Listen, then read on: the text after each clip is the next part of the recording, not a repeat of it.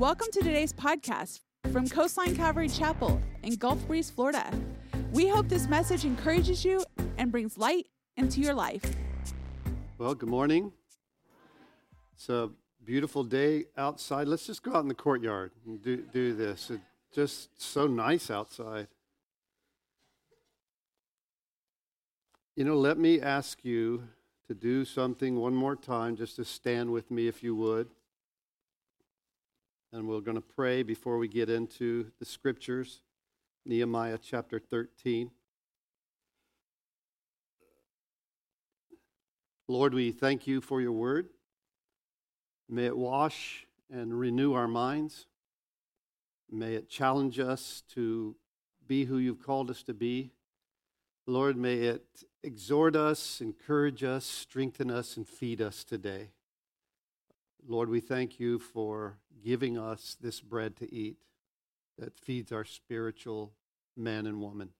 Thank you for time to gather in it and the freedom to open it and share it in a public way. Help us never take that for granted. Bless this time, we ask, in Jesus' name. Amen. Amen. Grab a seat if you would.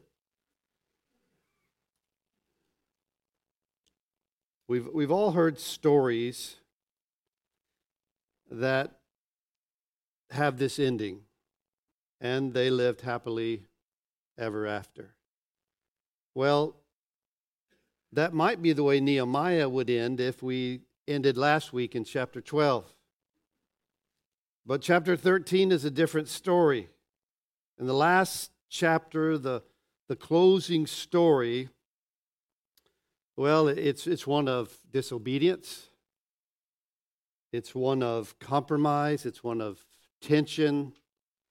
Nehemiah had gone back to Persia. He had gone back to his original position there and had left the city of Jerusalem, had left Israel. And while the cat's away, you guys don't know that one? The what? Thought I was the only old guy here. I mean, out of sight, out of mind. What Nehemiah doesn't know won't hurt him. So chapter 13 does not end very happily ever after. In fact, in chapter 10, the Israelites had taken a vow. They had vowed to the Lord that they would not intermarry with other races. They would not allow the Moabites and the Ammonites to intermingle with their people. They wouldn't embrace the false gods or practices of the Ammonites or the Moabites. They had made this very strong kind of commitment to the Lord. And as we step into chapter 13, it says, on that day, verse 1, they read from the book of Moses. This is when they made that vow in the hearing of the people, and it was found written that no Ammonite or Moabite should ever come into the assembly of God. Why? Because they had not met the children of Israel with bread and water, but hired Balaam, a prophet, against them to curse them. However, and this is a great verse, our God turned the curse into a blessing. And God can do that in your lives. So it was, when they had heard the law, that they separated all the mixed multitude from Israel. Now, you might stop right there and say, wow, major racial discrimination. I mean, total bigots, these Israelites. What's wrong with an Ammonite or a Moabite? I mean, Ammonite lives matter, right? So do Moabite lives. What's the deal? Were they pro-Biden?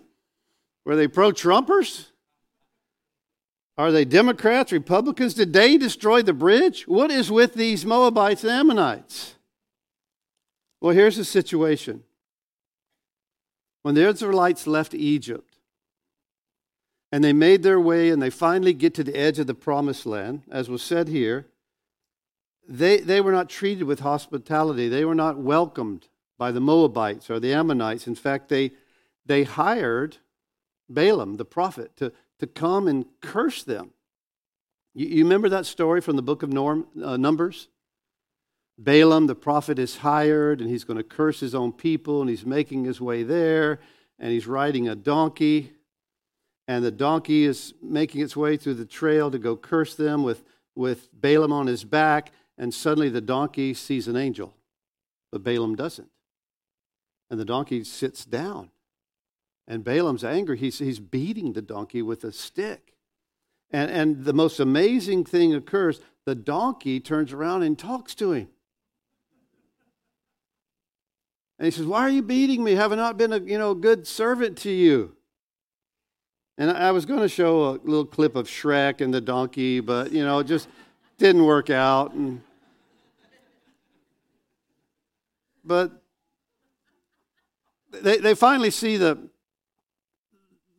situation there is that Balaam finally sees the angel himself. And here's part of the problem of this story. This issue of not welcoming the Israelites into the promised land by the Ammonites and the Moabites, that was 900 years before this time. And you stop, and I know this is kind of a history lesson, but it's part of the background we need to know. It's been 900 years since Balaam and the donkey and the Ammonites and the Moabites had done this. You might say, "Man, God doesn't, he keeps a grudge. What's the deal? Is he still upset?" Well, they continue to deal with this problem with the Moabites and the Ammonites up to this time. In fact, in Ezra chapter 9, I'm going to throw a couple of verses. This is during the same time. They said this about them: "What shall we say after this?" When they were intermingling with these people, "We've forsaken your commandments, which you commanded by your servants, the prophets, saying, the land which you are entering to possess is an unclean land, with the uncleanliness of the peoples of the land." He's talking about the Moabites and Ammonites, "with their abominations, which they have filled it from one end to another with their impurity." So this is going on still. And what is going on with this is God is trying to keep the Israelites and giving to us right now a warning. The Old Testament is a shadow, if you will, a picture of things to come. And this picture is with the Ammonites and the Moabites. It's an outer expression of an inward problem, an inward issue. It's not about race, really. It's not about ethnic issues. It's about compromise. It's about impurity. It's about lifestyle. It's about obedience. See, I don't know how far you want to go back with the Ammonites and the Moabites, but it goes beyond when the Israelites came up to the borders of the Promised Land. It goes all the way back to Genesis, all the way back to Abraham. Abraham sets out, God calls him to go to a place, to a land that he'll take him to, and he takes his nephew Lot, and you know the story, how they got so large with their crops and their fields and their shepherds that they had to separate from one another. And Lot chose to settle eventually in Sodom and Gomorrah. And it becomes a place where he's impacted by wickedness, where his children are impacted by it. And God decides to destroy that place. You know the story. Lot escapes with his daughters. His wife looks back. They make their way to hide in a cave, and they're watching the world, in their eyes, really burning up. And so the daughters have this idea. And part of this comes from being so engrossed in a wicked culture that they decide, in order to carry on the name of the family, these two daughters, Lot's daughters, to get their father drunk. Yeah, this is a little PG-13. This is a little soap opera-ish, so hang in there with me. They get their father drunk, and the two daughters of Lot have sexual relationship with him. And they have two sons. They both conceive, one named Ammon and the other named Moab. And these are the founders of these two tribes. And God has been dealing with this group of people. Their impurity, their seduction, their harassment, and their undermining of his people from this time, from the time of Abraham. It's a picture for us. I mean, in the New Testament, we have boundaries drawn, like God will tell believers, hey, don't be unequally yoked with an unbeliever. Like when you come to marry or you come to join yourself together with another person in God's eyes. He's pretty clear about that. He says, hey, don't marry an unbeliever. What does light have to do with darkness? And I've been involved with lots of couples over the years, and they come in, we'll sit down, we'll talk, and it's obvious that maybe one's not a believer, and you try to raise that issue, and they're like, oh, no, we're good. You all understand what missionary dating is? Have you heard that term? Oh, I'm going to change him. Yeah, sure you are. How many of you know, well, I'm not going to even go there. And they'll tell you all kinds of things. And you say, it's really, here it is in Scripture. And they'll go away and say, I don't like talking to that guy. He makes me feel guilty. I'm just telling you what. But we both like pizza. We both love to walk on the beach and sunsets. The Ammonites and the Moabites from the time of Abraham had seduced, harassed, and undermined God's people. And listen, you and I have an enemy. You and I have a strong enemy. And it's called the flesh. You ever deal with it? That inner self, that inner conflict. I looked in the mirror this morning and I was staring at the biggest problem in my life. Me. And that's it, my flesh. Your flesh is like a spoiled 2-year-old. You ever dealt with a spoiled 2-year-old? Everything you try to get them to do, they know and they cry, and if they're grouchy, and if they were bigger, they would tear you limb from limb.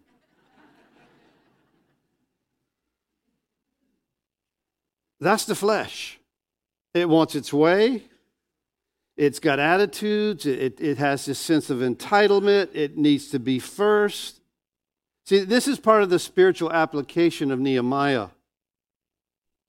That there's an enemy that's constantly trying to undermine and bring impurity and to get you to compromise. Nehemiah had left. And the people began to drift back into their old life. In verse 4, now before this, Eliashib, the priest having authority over the storerooms of the house of our God, was allied with Tobiah. Now you're going to have to dig in a little bit to get this story. And he had prepared for him a large room. With the high priestess doing this for Tobiah, who's connected to the Ammonites and the Moabites. And he prepared for him a large room where previously they had stored the grain offerings, the frankincense, the articles, the tithes of grain, the new wine, the oil, which were commanded to be given to the Levites and singers and gatekeepers, and the offerings for the priests. This is an interesting deal, but during all this is Nehemiah. I wasn't in Jerusalem.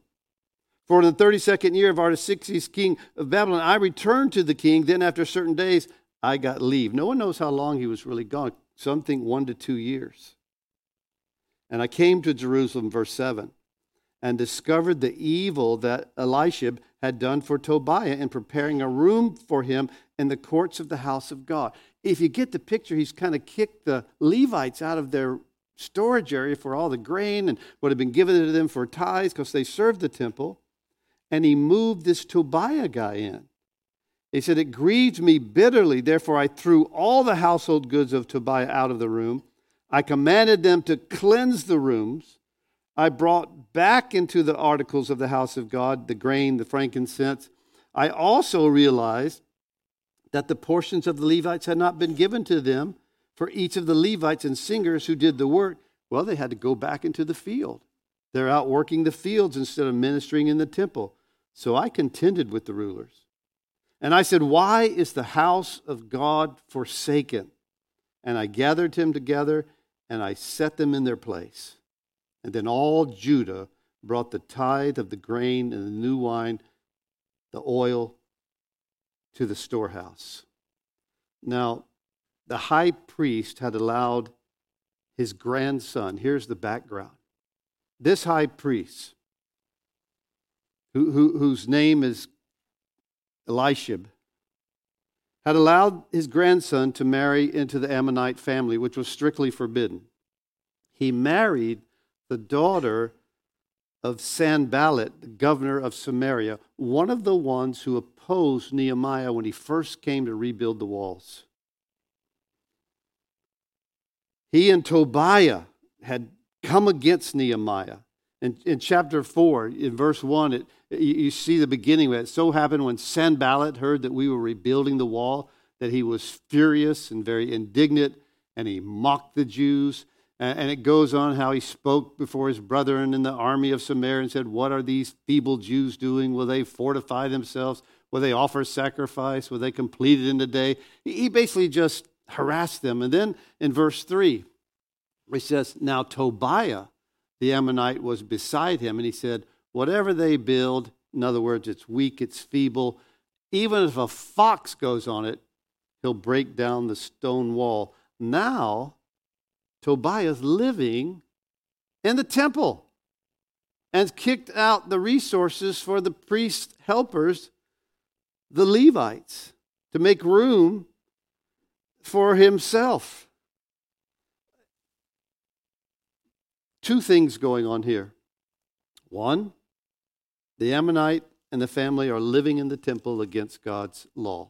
Number two, they've defiled the priests and the Levites. So Nehemiah shows back up.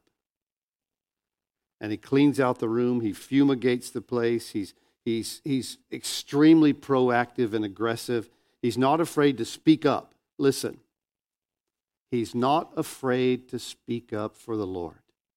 He's not afraid to step up. He's not afraid to take action. He's kind of like Jesus. When you remember when he came into the temple that time and the money changers were there and they were ripping people off, and he began to turn over tables, and Jesus even took some cords that were there and he turned it into a whip. You guys remember that story? Meek and mild Jesus beating the heck out of the money changers? It's a story, Nehemiah, and a picture of dealing with compromise. They're getting aggressive with it, with ungodly habits and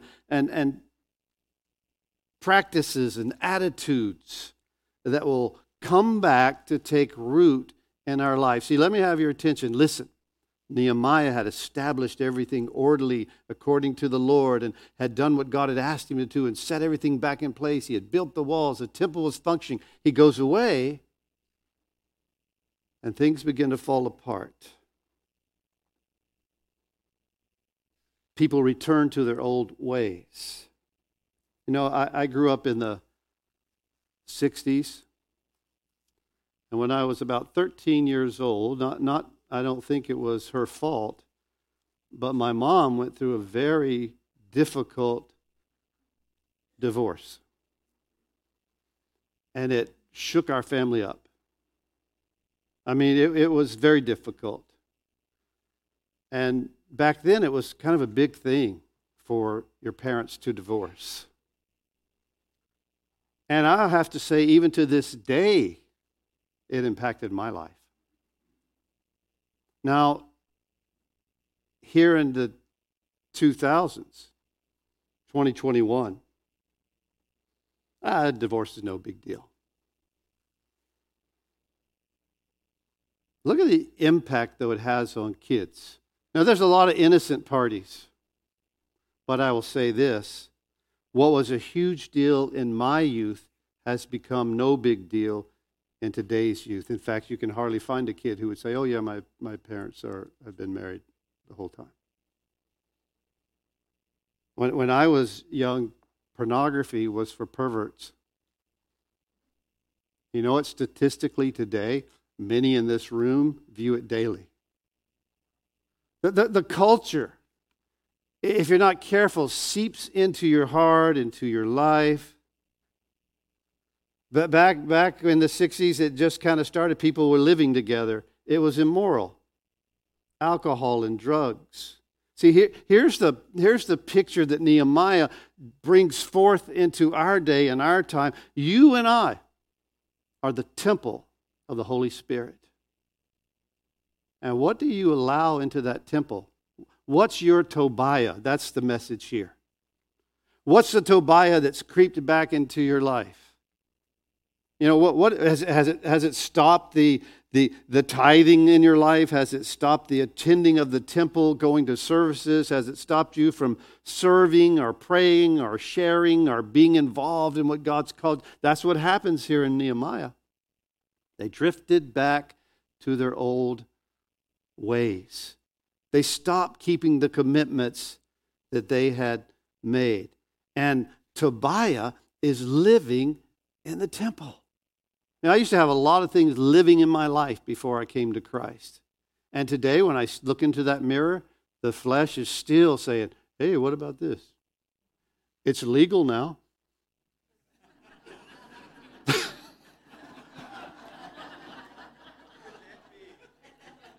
You're stressed. But here's the thing. Some of you know what I'm talking about. Nehemiah chapter 13, let's go back there. Come out of the fog. Not only does he remove things, but look at verse 13. I appointed as treasurers. He replaces it with something. I appointed as treasurers over the storehouse Shemaliah the priest and Zadok the scribe, and of the Levites, Pedaiah, and next to them was Hanan, the son of Zachar, the son of Mattaniah. And for we considered faithful, and their task was to distribute to their brethren. He takes that Tobiah out, the compromise, the impurity, and he replaces it with a priest, a scribe, a Levite, a layman, and they all represent different areas of life for the people of Israel, for your heart and mine. Different things that come into our life, spiritual, secular, whatever you want to call it. And then he mentions something about each of them that they all share in common. For they were considered, verse 13, faithful or trustworthy. And this is the call from Nehemiah. This is the call today for us, is to be faithful. People who faithfully carry out the commitments that they made to the Lord. Remember when you first came to the Lord? Remember when you made a commitment recently? Remember when you said, Lord, this is not going to stay in my life anymore. Lord, I'm making this decision. I'm telling you this. This is what I'm going to do. I'm kicking Tobiah out. I'm going to be faithful to you. In 1 Corinthians chapter 4, verse 1 and 2, we have this passage of Scripture. Let a man so consider us, this is talking about those who are leaders, as servants of Christ and stewards of the mysteries of God.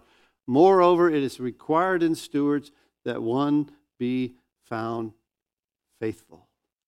We're stewards of the gospel. We're stewards of ourselves. We're stewards of what God has placed in our life. And we're called to be, listen, faithful. Not because we get patted on the back. Not because we get recognized at church.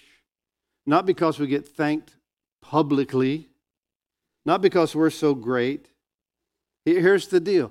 We're just called to be faithful. You know what faithful means? It means you show up. You show up on time. Hey, I'm faithful. I'm here. You do the work. You don't leave until the job is done.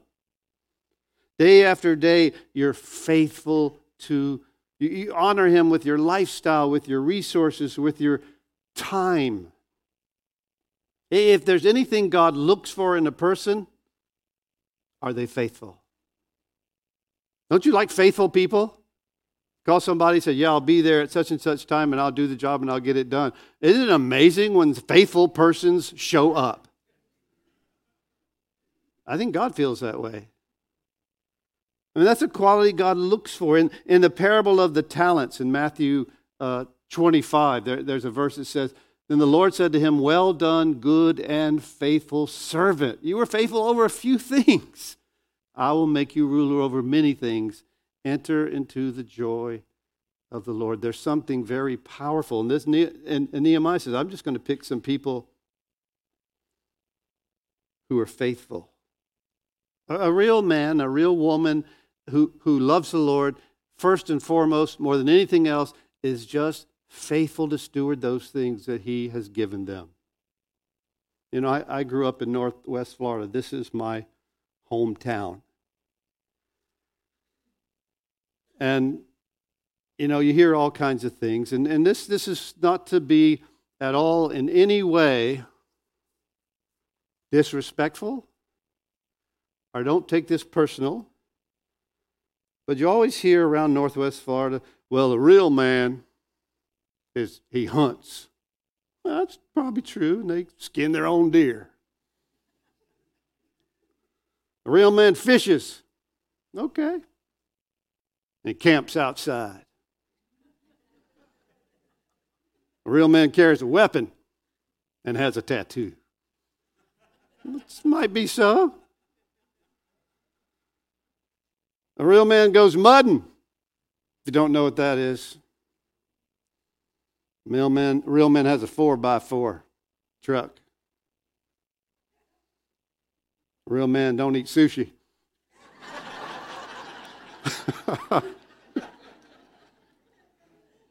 A real man don't eat quiche. A real man don't have meaningful dialogue with nobody.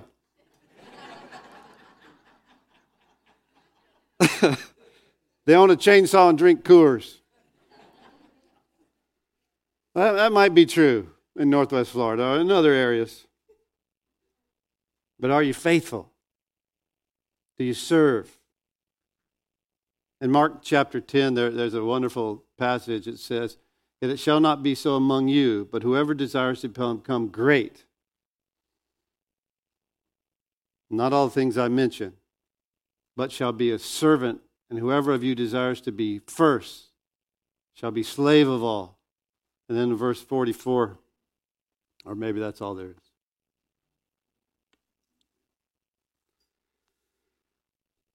I think some of the things that we find in Nehemiah as we close out the chapter is that Tobiah has to leave and faithfulness has to come back. And that's true in all of our lives over and over again. Faithfulness, humility, servant.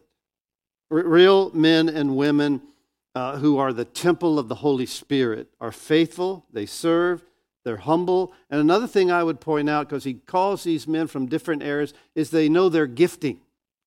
Have you found out what yours is? Why not? Find out what your gifting is and your purpose and be used in the kingdom of God. You only got so much time for that to happen for you. And don't quit. Don't give up. Don't give a bunch of lame excuses.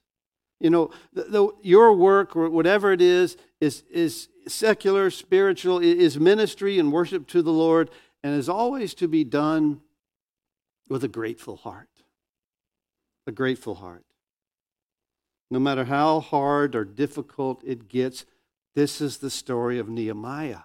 It was hard. It was difficult. Enemies came against him. You and I are a picture in many ways of that. Faithful, humble, he didn't quit, he served. I mean, listen to his prayer in verse 14 as we continue. He says, "Remember me, O my God, concerning this. Don't wipe out my good deeds that I have done for the house of my God and for its services." Well, here's what he's really saying, if I could summarize it. Search me, God, and know me. Know why I'm doing these things.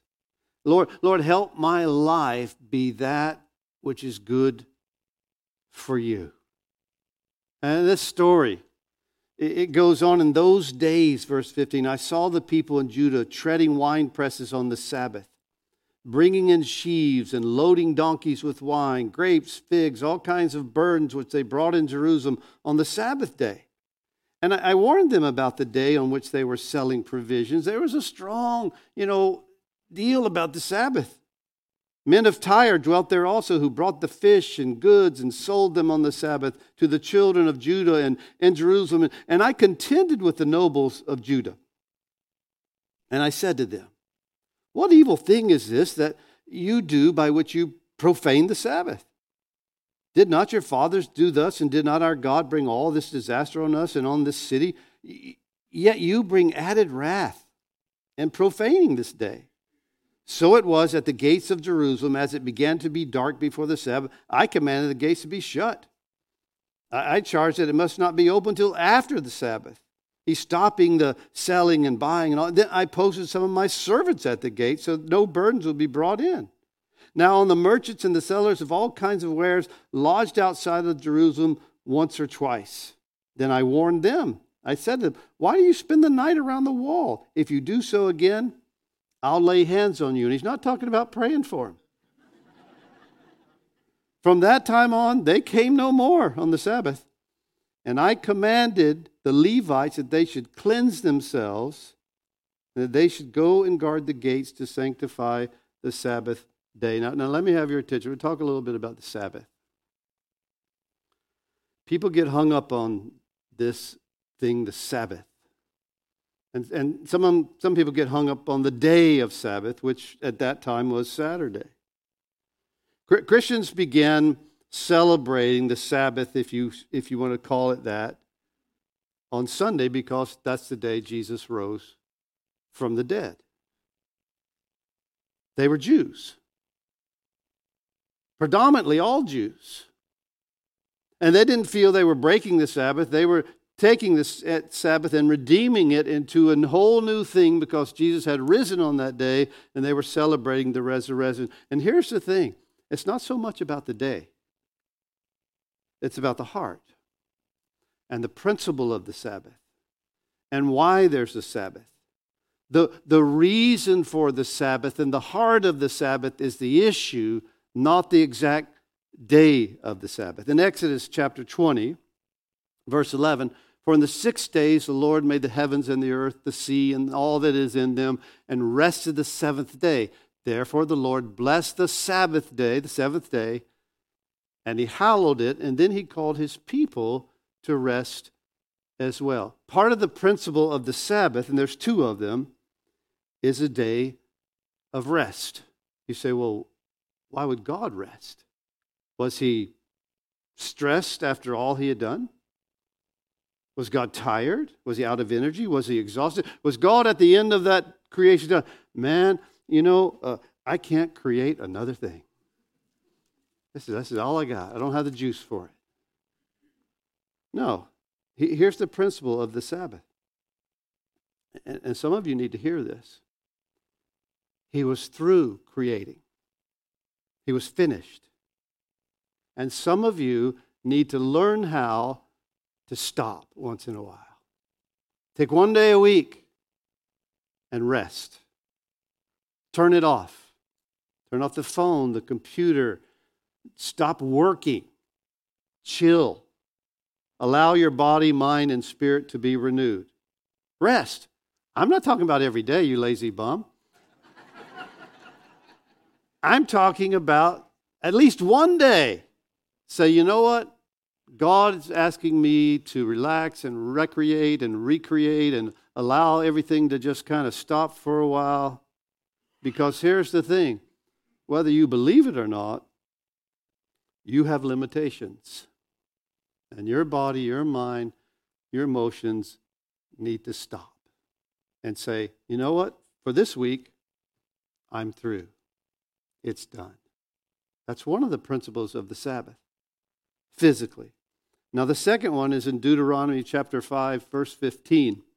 And remember that you were a slave in the land of Egypt, and that the Lord your God brought you out from there by a mighty hand, by an outstretched arm. Therefore, the Lord your God commands that you keep the Sabbath day. Now, that principle is this, as you talk about the Sabbath.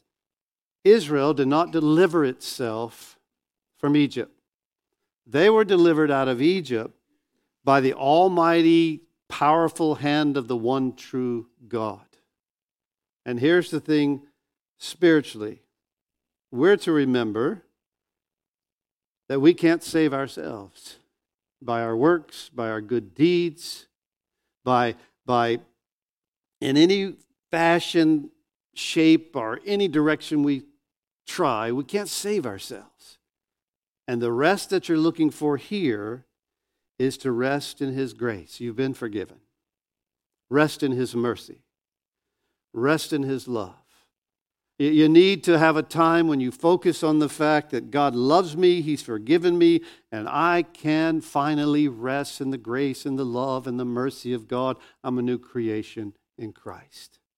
There's two parts to the Sabbath. It's not so much about the day as it is about this principle of resting physically and realizing I've entered into the rest that comes with my salvation in Jesus Christ. Nehemiah returns to Jerusalem. And he finds that people have fallen away. They drifted from the Lord. And in verses 23, we pick it up in verse 20. In those days, I saw Jews who had married women of Ashdod, Ammon, and Moab. And half of their children spoke the language of Ashdod. They could not even speak the language of Judah. They couldn't even speak their own tongue anymore, but spoke according to the language of other people. Another picture of mixing and unequally yoked. How powerful the job and the impact of a godly mother and father over your children. And here's the deal. What your children see you do, they will do. I don't care how much you talk to them, they know. Kids are smart. They play dumb, but they're smart. And they see everything, they hear everything, they know everything that you watch, that you bring into your home and into your life. And one day you say, why are they doing this? They learned it from you, for the most part. And this is the principle of Nehemiah. The impurity that sneaks into the home, that sneaks into the life, that pretty soon you see it in the life of your children. Now it gets kind of, as we head into verse 25, it gets kind of hairy, no pun intended. I contended with them, I cursed them, I struck some of them, I pulled out their hair and made them swear by God, saying, you shall not give your daughters as wives to their sons, nor take their daughters for your sons as yourself. Did not Solomon, king of Israel, sin by these things? Yet among many nations there was no king like him who beloved of his God, and God made him king over all Israel. Nevertheless, pagan women caused him to sin. Should we then hear of your doing all this great evil, transgressing against our God by marrying pagan? And the sons of Judah, the sons of Eliashib, and the high priest was a son-in-law of Sanballat the Horite. Therefore, I drove them from me. Pretty radical stuff. Can you imagine if you had compromise in your life, if you had impurity in your life, if you had allowed Tobiah to come back into your world and you began to practice things that you once practiced before you came to Christ, and you came to church and the pastor grabbed you? He's ripping out your hair. I mean, this is some leadership 101 in the Old Testament. How to deal with congregants who have backslid. I don't think it would fly much today. And there'd be a lot of more hairless people around here as well. It's once again equivalent to Jesus and the temple with the money changers. It's also a picture of Nehemiah and his great zeal and his great passion for God and his work and all that he had invested. The powerful passages about compromise and zeal for God closes this out in verse 29 where he says, remember them, O my God, because they've defiled the priesthood and the covenant of the priesthood of the Levites. Thus I cleansed them of everything pagan, and I assigned duties to the priests and the Levites, each to his service, and to bringing the wood offering and the first fruits at appointed times. And then he just says, remember me, O my God, for good. The priestly office and the covenant of the Levites was a picture, a shadow really, of God's ministry of purification for you and I through our one day great high priest to come, Jesus Christ. That he would come, he wouldn't rip out our hair, but his hair would be ripped out. He would be crucified. He would be taken outside the city. His life would be given for you and I. And he would say to you, he would say to me, John, don't go back.